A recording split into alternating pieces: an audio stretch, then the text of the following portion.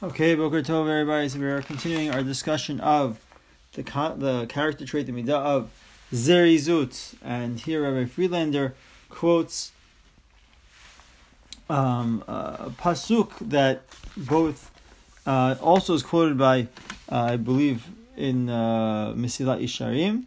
So he quotes a pasuk from Mishlei, Lech el nimala atzel re'ed derachea v'chakem.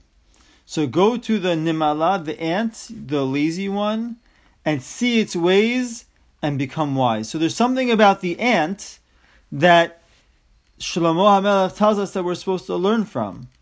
So the question is, what is the special character trait of the ant? What does it do that shows the Zerizut that it shows that we're supposed to learn from? So he says, it mentions a few things over here, and they quote the commentary of the Vilna Gaon on that pasuk in Mishlei. And Vilna Gaon says, the whole summer, the ant is going and collecting everything it finds: chitim, seorim, adashim, wheat, and barley, lentils. V'amar Rabbi Tanuchum says, ve'ina chaya ela shisha chodashim. The whole life of the ant is only 6 months.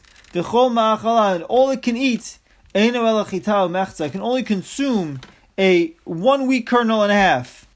Why is it gathering all these things? Why is it gathering so much wheat and barley and lentils and all these things? All this amount of food? She'omeret Shema Yigzor Alai HaKadosh Baruch Hu Chayim. The ant says, maybe HaKadosh Baruch Hu will decree that I should live. And therefore I will have a source to live from, to eat from. It's so interesting that this ant is hoping and wishing maybe HaKadosh Baruch Hu will give it a long life. And since it's hoping and wishing for this mercy of Hashem, so it doesn't think about the short term in terms of a couple of months, but thinks about thousands of years. It gathers the amount that it would be able to eat in thousands of years. It would be able to eat in thousands of years. So he says a couple of things. Rav Friedlander comments a couple of things in this about this statement of Vilna Gaon. He says, number one, when we learn things from the Nimala, certainly the Nimala doesn't have what he calls kinyan nafshi. It's not an acquisition of the soul. It's not something that becomes part of the person, that it acquires through amel, through choice, through bechira, etc. That's not what we're talking about over here. Like a person who has yetzer tov and yetzer ra, and he chooses the good and to acquire these character traits. It's not what we're referring to over here. Rather, we're referring to that the Zerizut of the Nimala and whatever other positive character traits we have over here, like bitachon, it has faith, it has trust that HaKadosh Baruch Hu hopefully will let it live for a long time. So he says that these are part of the nature of the Nimala. These are part of the nature of the ant. But our job is that we who have the choice, who have the ability to develop character traits, will look at this Nimala and learn from it to, even though it's part of the nature of the Nimala, but we'll take that nature of the Nimala and we'll learn from it how we can use our bechira, use our free choice in order to fulfill our chesronot, the areas in which we are lacking. So that's the first point that Rav Friedlander makes, that what we're learning from the Nimala, even though it's natural for the Nimala, but we who have free choice and have the ability to develop our character, our intention is to use the lessons of the Nimala to improve who we are. Okay, and he quotes here another statement, Amar Rabbi Shimon bar Yochai, Ma'aseh haya u'matzu b'chor shela shalosh ma'od kor. There was a story where they went into the anthole and they found 300 kor, a huge amount of grain in that anthole.